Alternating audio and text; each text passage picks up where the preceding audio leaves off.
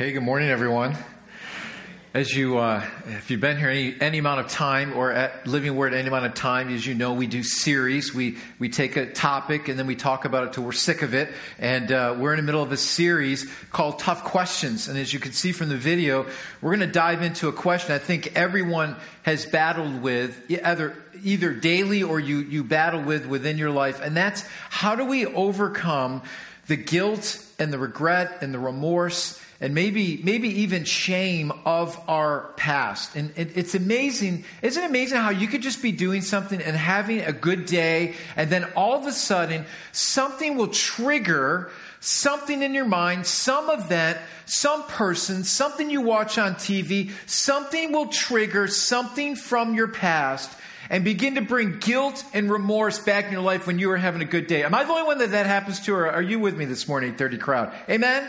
And so, how many know that those times can come and that reminder comes back into our life? And if we're not careful on how to battle those things can become chains to our hearts and our minds to stop us living the life that Christ desires us to live. And I know what can happen in my life if it's like your life. Those past regrets and those past guilt can come into our life and just hold us captive, hold us prisoners. And sometimes we can break through those, and sometimes they can attach themselves to our life where it becomes a day, then it becomes 2 days, it can become weeks, and maybe even sometimes months if we're not careful. Let me tell you this. I think one of the most important things you will ever do in your week is come to church. I just believe it's not, I don't want to lay any guilt on you, because next week you're like, Pastor, I'm not going to make it to church next week. So I don't want to put any more guilt anyway. But here's the thing. For some reason, when we come together, I think it's so important we come together as the family of God and we worship together and we realize who Christ is and we sit under the teaching of God's word. It helps us and reminds us of the God that we serve. And that the week that you may have been a bad week. But when you come together with God's people and we pray together and we sit under God's word, we are reminded again that we serve a good God. And that the things that have happened in our week or the things that have happened in our month can't hold us captive. They're not even in comparison to who the person of Jesus Christ is and how he's come to set us free from those things. Amen? And so what we're going to look at today is we're going to look at this struggle with regrets and guilt, and how do we overcome those things, or how do we battle them in the right way? And when they do come, because they will come, and when they do come, how do we battle it in the correct way? And I believe there's a battle that's going on in your minds. And if we don't attack this carefully and understand this carefully, then it can easily become bondage in your mind, where it can easily shipwreck you spiritually if you are not careful. Now, I believe that regrets and guilt can come from one of two places. One, guilt and regret can come from our own actions, our own shortcomings, and our own sins, and our own bad choices that we've made, whether it was yesterday or 20 years ago. It can come from there. And also guilt and regret and shame and pain can come from what others have done to us. And so guilt can come from all different types of sources. And it may even come, let me just give you some examples of where this guilt and maybe shame or maybe regret can come from. It can come from maybe we've never felt like we've ever pleased our parents. Maybe your parents drove your lives and it was a guilt type of thing and a performance-based type family. Maybe you were raised in a family that was very performance-based. It was all about results. If you didn't get an A or achieved in sports, you felt like a failure. Some of you were raised in a family where you never heard the words, maybe I love you, or ever got a hug or any positive things in your life. And it became a constant fight for approval. Some of you are here and you've gone through some failed marriages. You battle with a lot of guilt over something that you've done, or because of that, you feel guilt because of maybe what you put your children through. Some of you here and you know that your marriage isn't a healthy one and you feel guilt over that. Some of you are here and you've gone through some horrible abuse. You feel guilt and shame over why, and you wonder why this happened to you. Some of you were maybe even raised in a church and much of what you were taught was more works righteousness. It was more about what you did, the do's and the don'ts. You built your relationship with God based on your performance, the do's and the don'ts. If you were good, God is pleased. If something bad happened to you, it meant that God was upset with you. Some of you feel guilty because you feel your walk with God is inadequate. And every time you hear someone talk about their devotional life or talk about prayer or what they heard from God, you feel kind of guilty because you're like, man, wow, how come I'm not hearing from God? And I know I need to pray more, and I know I need to read my Bible more. So when you hear someone say something encouraging to you, it makes you feel more guilty, right? So it can come from all different places. Listen. Here's what can happen if we're not even careful as the church. We can even walk down this road. And how many know that we, as your pastor, I want you to grow in the Lord. I want you to come to church because it's about relationships. And I want you to read your Bible because it's about your relationship with Jesus that I know can set you free from these things. But here's the tightrope that the church can walk on if we're not careful. And here's the pit that we can fall into as the church if we're not careful. We can easily make church a religion. And what do I mean by that? It becomes more about the rules than about relationships. Let me be careful here, okay? As good as I think some pastors are, and some churches are, and maybe their motivation, maybe they want people to respond correctly to the Lord. What we end up doing is motivating people by driving them and not leading them. That was good right there. You know it was. All you know that was good right there. And so what we end up doing is we end up driving people by guilt to try to change their behavior. And some of you may have sat in a church like that, or some of you have been motivated that way. And how many know that only lasts for a time? And so what we end up doing is we end up driving by these rules like, you've got to do this, you've got to do this, you've got to do this. It's a futile attempt to be righteous through my own strength. Now let me give an example of this. Some of you grew up in a house like this where many of you grew up with chore charts. I'm not going to ask you to raise your hand, okay? But some of you grew up with the chore charts. How many of you tried the chore charts and it worked for like a day? And then it just failed miserably. Chore charts did not work in our house. Here's what chore charts end up doing. We had these charts and we had all the, you're supposed to do this, Colby, you're supposed to do this, Wesley, Lily, you're supposed to do this. And we thought this was going to be great, and you'll get little points and little gold stars, and we'll give you little allowances, and it lasts for like 3 hours, and then they all forgot about it. And then we start motivating by, okay, the chore chart didn't work. So I'm going to motivate you with the frying pan. Let's see if that works, right? Then we go into the frying pan and we're running around the house. Did you take out the gut, right? And then it's guilt, right? Then it's guilt. Then it's the old, boys, let me talk to you a minute. Do you know what your mother does for you each and every day? Right? Right? Come on.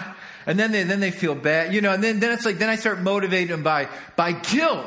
To get them to do these things. And then we start yelling at our kids and we start making threats like, do this or else. And then next thing you know, I'm ripping up the chore chart and it's going in the garbage. Right?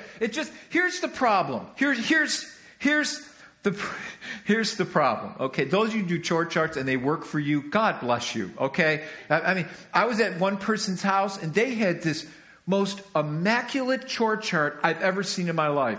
And I could tell this person must be a teacher. And they were. I mean, it was just beautiful. And it was all, and I'm like, man, if you can get your kids, God bless you. God bless you if it works. Didn't work in our house. So here's the reason why I mentioned the chore chart.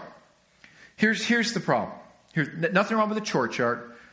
You disciplined families that can do that, God bless you. But here's I want to feed the chore chart illustration into our walk with God. Here's what happens.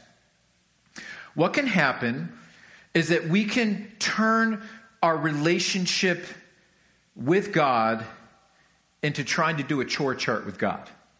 What do I mean by that? What ends up happening is when we fail, we feel like we can never keep up with God's chore chart. Here's the thing. if we're not careful as Christians, we end up walking this walk where we tell everybody, here's what you're supposed to do, here's what you're not supposed to do, and it becomes this big chore chart with God. And so we feel good about ourselves when we're doing God's chore chart. And the way we do that is we compare ourselves with other people. And we say, oh, I'm doing a lot better than that person, and my chore chart looks a lot better than that other person's chore chart, so I must be doing a good job with God. The problem with that type of mentality is the minute you fail God, what gets heaped upon your life? Guilt. Okay? Now you start walking in this guilt. So then you got to say, okay, well, I got to straighten up my chore chart. I got to do better tomorrow. God, I'm going to do really better tomorrow, and I'm going to make sure that I never do that again. And what eventually happens? We do it again. So what our relationship with God turns into is this performance base of what I do and don't do, and that's not a relationship with God at all. That's not what God desires us to have. Here's the thing about God. God knew that you could not keep his chore chart. He knew you couldn't. He knew you would fail. That's the reason why Jesus came. Jesus fulfilled the righteous demands of God that we couldn't. When we come into the church, the biggest mistake we can make is to mask our shortcomings. We want everyone to think, I'm good and I have no problems. And here's the lie we believe. If we share our problems, then we might be at risk of having people look down upon us, thinking that I'm not a good Christian and I'm not keeping my chore chart. So we hide behind the facade and we learn to say the right Christian words. And we hide behind our Christian chore charts by what we do and don't do. And for some odd reason, we come into church and we feel we can't be vulnerable with our weaknesses for the reason we might get judged that my chore chart doesn't look as good as your chore chart. And that's a shame to me. You see, one of the faults of the church can be that we create a Christian culture. Now, let me tell you, do I want you to live pure lives? Of course I do. Do I want you to stay out of sin? Of course I do, because I know the bondage and the hurt that it can bring into your life. But the fault of the church can end up creating a Christian culture without true godliness. Our chore charts can look great, but that doesn't necessarily mean that you're godly. That just means you're self-righteous. Can I get an amen? Okay, so let's be careful here. Because what we can do is we can say it becomes more about the lists of the do's and don'ts that I keep God's chart. That's exactly what Jesus faced when he faced the self-righteous Pharisees of his day. They kept the chore chart and they let everybody know their chore chart and how great they were and how they served God. But Jesus says, you're like tombs that are whitewashed on the outside, yet filled with dead man's bones on the inside. See, if we're not careful, it can become a place of what I do and don't do, and then I take pride. I take pride in what I do and I don't do, and we tell everybody else, look at my chore chart. Look how well I'm doing. And not a place that is open with our shortcomings to help each other to turn to Christ and from our sin. So we need to be open and say that my chore chart with God is pretty bad. And there's no way I can keep it. And for some of us, I think it starts with a wrong view of God and who he is. So how do we overcome the guilt of our past? How do we overcome this performance-based Christianity where we hear... The amazing thing to me is we always start off in Christianity right. We start off with, for those of you that understand this, when you come to Jesus Christ, we understand we come by God's grace, that it's not by our strength and our power. It's nothing we've merited. That God simply loved us He loved us beyond our sin and circumstances, and he sent his son to die for us. That's God's grace and mercy that was bestowed upon us. And we come to the kingdom, we feel this sense of relief, and God, you forgive me of all my sins, and everything's hunky-dory, and everything's wonderful. And then somebody comes up next to us and saddles up next to us and said, you know what? Gotta tell you something. You're feeling all good and fuzzy inside, and I'm glad, but you're not dressed the right way. Not dressed the right way. You shouldn't be doing those things. You know, and someone saddles up, and what do? I hear this big sucking noise. And they suck the joy and grace right out of their life, right? Because then they start thinking, well, what am I supposed to wear? Am I supposed to have a tie on? Am I supposed to wear? I didn't know that I was, what am I supposed to do? What am I supposed to, okay, I'm sorry. Well, I start doing it. And all of a sudden, boom, there's the chore chart, right? Let me take you over to my chore chart. Here's mine. See, this is what you're supposed to do and not do. And this is the way you're supposed to pray and not pray. And this is what you're supposed to say and not say. And all of a sudden we suck the joy, and it becomes a performance-based Christianity. Not one of relationship, but one of performance. So here's what I believe. It starts with a correct understanding of who God is and what he did for us. And we need a right... It all boils down to this, people. It all boils down to a right understanding of the gospel message. A right understanding of why God sent his son to earth. The bottom line, Jesus came to cover your guilt and shame and to fulfill God's chore chart for you. Everybody says amen, okay? So you can't do it, so he does for us. So here's what I want to dig into. I want to dig into Romans chapter 5. If you got your Bibles, turn there. Romans chapter 5. We're going to look at verses 1 through 11, and we're going to see exactly what Jesus did for us. If anyone understood this, Paul does.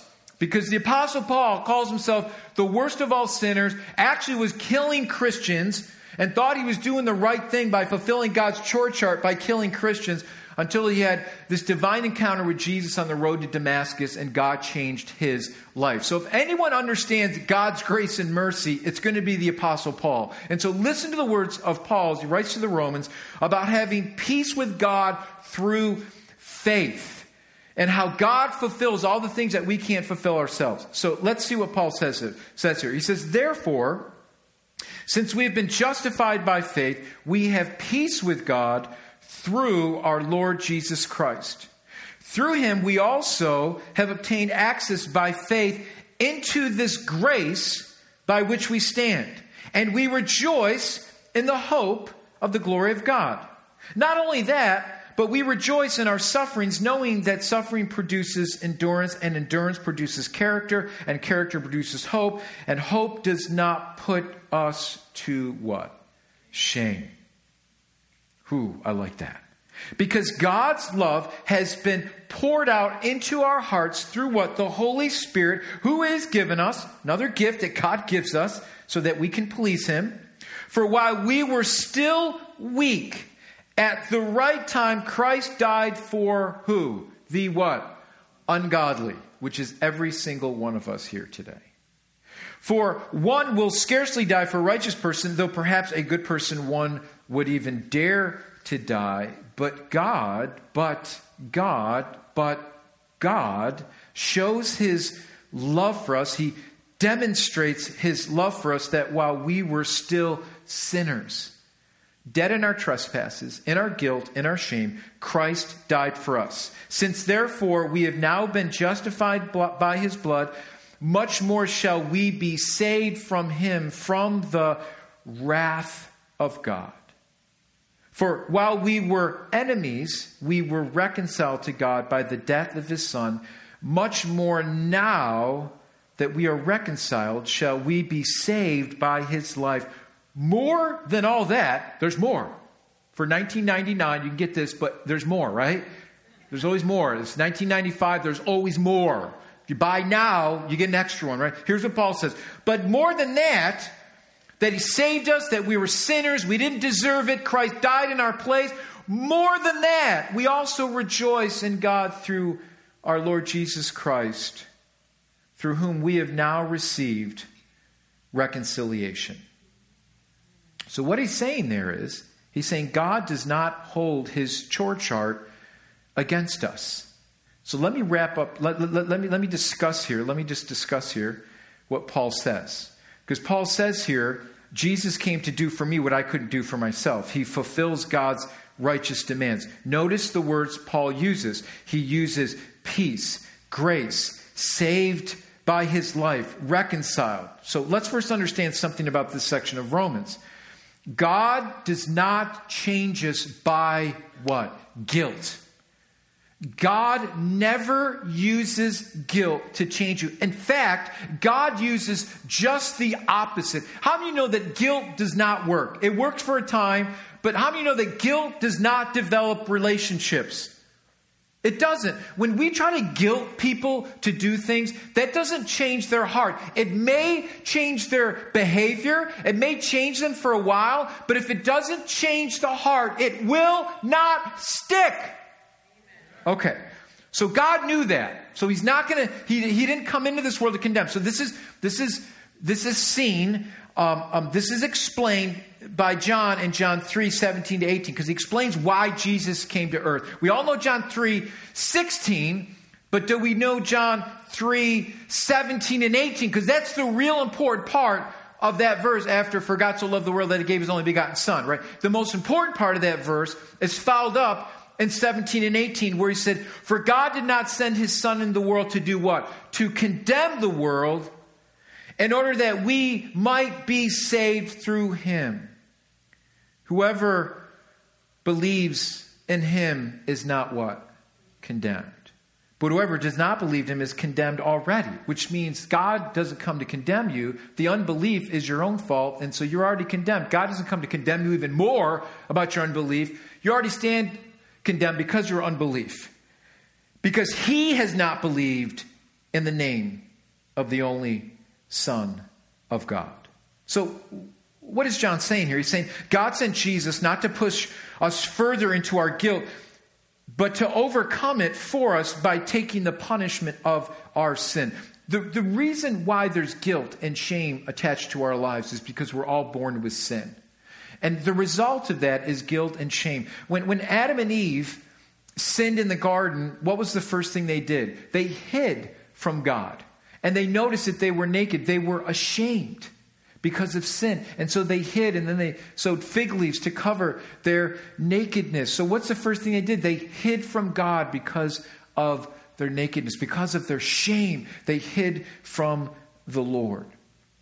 So Jesus comes not to push us further into our guilt, but actually to take us out of that guilt and out of that shame. Jesus didn't come to say, aha, you didn't fulfill my chore chart.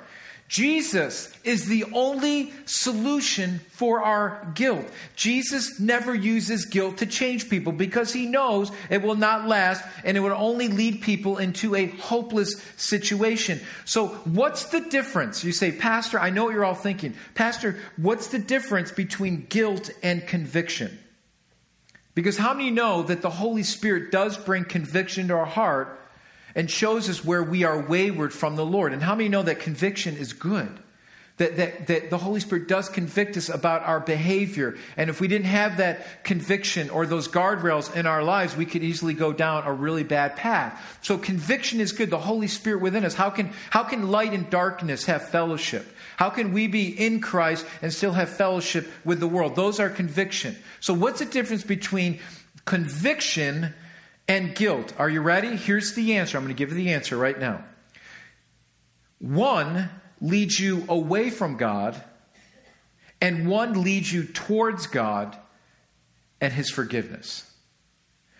Guilt will lead you away from God, just like Adam and Eve.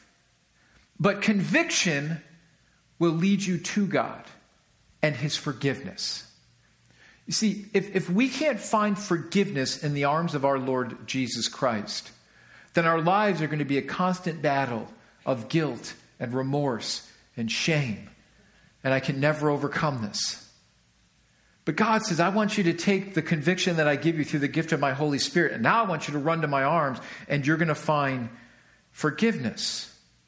And see, you can't overcome your guilt of your past by trying to be better tomorrow. Jesus says, I'm going to promise that I'm going to do it all for you. We can't say to Jesus, I promise you I'll do better on my chore chart tomorrow. I'll do better, because we're going to be instant failures. See, that's exactly what Paul is saying in these verses. Paul says, for while we were still weak, when we didn't have the moral strength, when we couldn't save ourselves, walking in our guilt, trying to save ourselves, trying to be righteous without God, trying to be a good person, trying to make up for my sins, Paul says that Jesus died for the ungodly. Meaning, God knew that we were messed up. God knew we were guilty, and God knew that you were a sinner and lost without him. So you know what he did for us. He didn't pour more guilt and condemnation on us. He sent us the perfect gift, his son Jesus Christ, his only son, as a substitute for your guilt and your shame and your sin. So Jesus paid the ultimate price for our guilt and our shame. And so Paul makes a great point by saying some people will die for even maybe a righteous person, but for an unrighteous, there's no way someone would die for that. And here is God's love and how it is demonstrated that Jesus gave his life for sinners, which makes no sense to us. But for God, it makes perfect sense. Because God realizes that we're hopeless without him. So God in his love did everything for us that we couldn't do for ourselves. So here is God's love, and here's how it's demonstrated for us. Which means you could do nothing to gain God's acceptance. God could care less how perfect your chore chart is. He could care less, because there's no way we could ever please him. You can't merit God's love, no matter how perfect your chore chart is. God's love drove him to provide a way out for you and I through his son, Jesus Christ. I love what John Stott says here. He says, God does not love us because Christ died for us. Christ died for us because God loves us. Let me say it again. God does not love us because Jesus died for us. Christ died for us because God loves us. God gave us his son. So God took the first step towards us. In his love and grace, he gave us something that we didn't deserve. Jesus, we're all guilty. We've all fallen short of that standard. Jesus took all your guilt, hung on the cross as a perfect sacrifice. So Paul says, through the blood of Christ, we are now justified. So what does this mean? Through Christ, we are now made right before a holy God. So God declares you now, the word justified, it's a legal term, which God now declares you as the judge, God is the judge, not guilty. And not only does he do that, but he takes it a step further. He says, now in Christ, you are righteous. So the guilt of your past and your sin has now been covered by the one righteous act of Jesus Christ upon that cross 2,000 years ago. Jesus made your chore chart perfect through his work. And he put a big gold star on it. And he says, it's finished. It's done. I completed it for you, which you couldn't do yourself. God's wrath towards my sin, Paul says, was poured out upon himself. It's the word propitiation. When we trust Jesus, we don't have to fear God's wrath on Judgment Day. When you feel your guilt and your condemnation, you don't have to fear that anymore. That guilt and condemnation is not any longer held over your head, no matter how many bad memories you have. No matter what triggers that, no matter when you look at your past and you say, how can God forgive me? Pastor, you don't know how bad my past is. How can, and that guilt comes up and then you feel like you're not a good Christian, you're not doing the right things. See, when we trust Jesus, we don't have to fear God's wrath on Judgment Day. Paul even goes on later in his letter to the Romans, in Romans 8:1, where he says, there is therefore no condemnation for those who are in Christ Jesus. And here's the word I want to look at as I wrap this up. Paul says, there is therefore now no condemnation. So I want to look at the word now. Here's the mistake we make.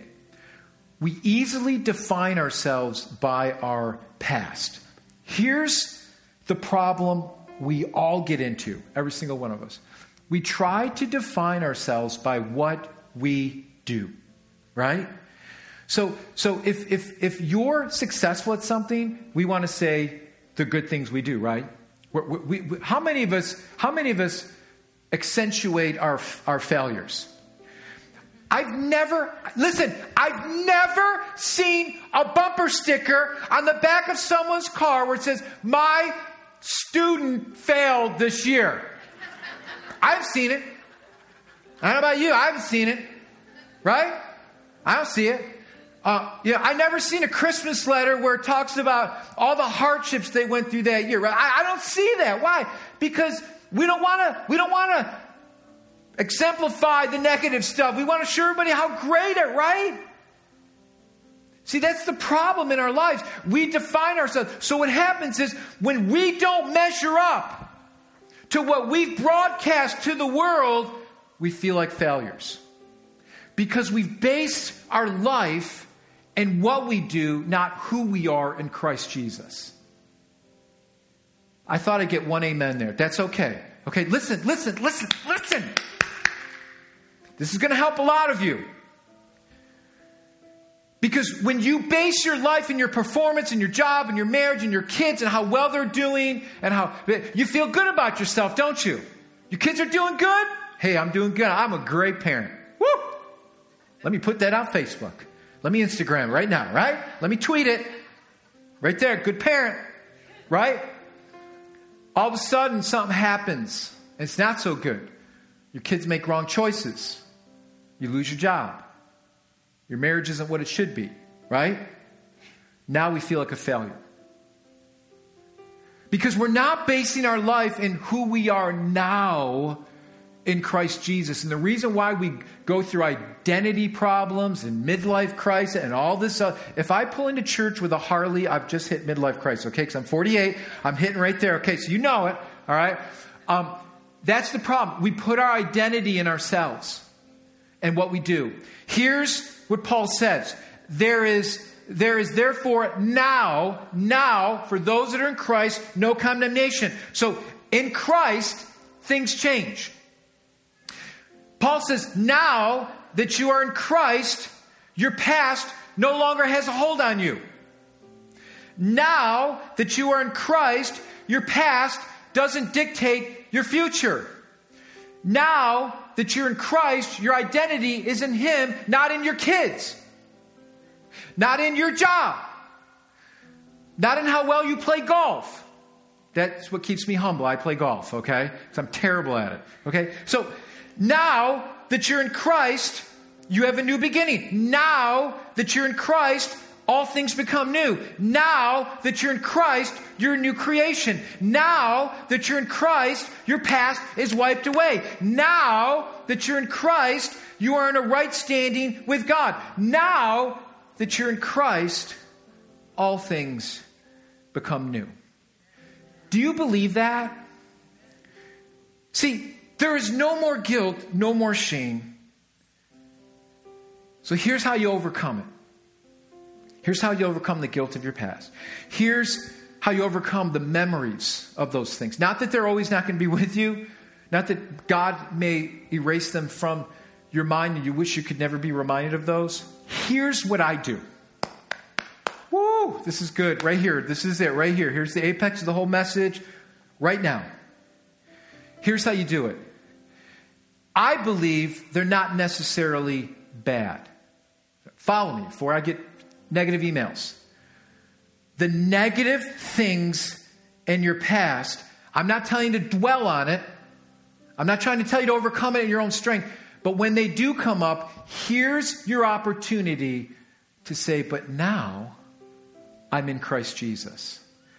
Now that no longer holds me captive like it did 2 years ago or 3 years ago or 5 years ago. And you've got to remind yourself and you've got to feed on God's word and you've got to constantly say, God, it's only by your grace that I'm saved. It's only by your grace that I can overcome this negative thing. It's only by your grace that I can overcome these negative habits. It's only by your grace I can do these things because now I am in Christ Jesus and my past doesn't dictate my future. No matter what an old Facebook friend may say, hey, man, we used to party, man, you were the best party. And all of a sudden you're like, oh, I'm so bad.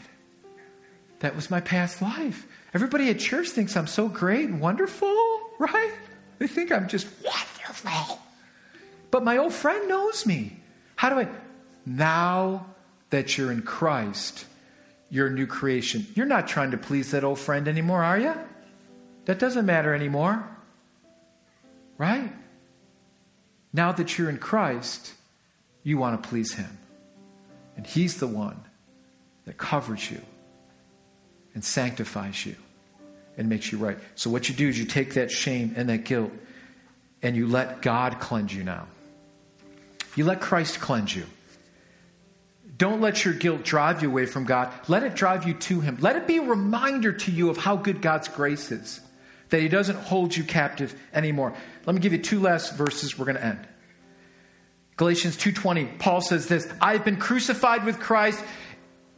It is no longer I who live, but Christ who lives in me. There's the difference. Christ is in you now, and the life I now live in the flesh, I live by faith in the Son of God who loved me and gave his life for me, who loved me and gave his life for me. Jesus, I have this bad guilt and this kind of, Jesus, I know you love me and you gave your life for me, and I now stand in you. Thank you. Thank you. Thank you that that's not me anymore, that Christ now lives in me. I'm a new person. He's transformed me by his Holy Spirit, and that old person is no longer alive. He died at the foot of the cross, and now Christ lives in me. So if we confess our sins, here's the difference. Ready? If we confess our sins, 1 John 1:9, he is faithful and just to forgive us of our sins and cleanse us from all unrighteousness. See, remember this, that your guilt and condemnation can be the enemy's ploy to keep you from running to Jesus and finding the freedom and finding the joy and finding the peace that you need today. So as I pray for you, here's what we're going to do. We're going to close in song, but there's some of you here today. It's a battle with your pet. You're definitely battling and struggling with some things in your past. And we are here as the church, as the body of Christ, to help one another. And Jesus is here, not to heap more condemning words on your life, but he is here to say, run to me, lay those things at my feet, and I'll take care of them. Find yourself in me. Stop beating yourself up. Stop just going overboard by just thinking about if I only did this differently, Jesus says, lay those just ifs at my feet and just let it go. Let my forgiveness flow over you at this point. How many know you can beat yourself up the rest of your life and it will never change you? As much as you feel beating yourself up and condemning yourself, you feel like some self-loathing act will help you, it won't bring freedom to your heart. You'll be chained to that the rest of your life. And I don't care what it is, because God doesn't. When you lay it at his feet, he breaks that chain and you can find forgiveness. Jesus died for every single sin that's ever been committed. His grace is enough. He wants to forgive you today. He wants to heal you today from all that bitterness, all that guilt, and all that shame. He wants to get deep into your heart where no one else has gotten before. Jesus already knows it. He just wants you to reveal it to him so that you can find healing in his name. So Lord, as we bow our hearts before you today, we need you. Lord, you know every situation here. You know every heart. You know every battle. You know every struggle. You know every guilty feeling. Jesus, I pray that we would run to you today, not run from you, but run to you to find healing for our lives. Thank you that my past does not dictate my future any longer in Christ Jesus. That chain has been broken It is Christ that Paul said now lives in me. I have died to that old man because of Christ, and now Christ is alive in me. May we find ourselves in you and who we are in you today. And so, Lord, I pray for healing for every single person today. In Jesus' wonderful name. Thank you, Jesus, for what you did for us. We love you and we thank you. We love you and we thank you.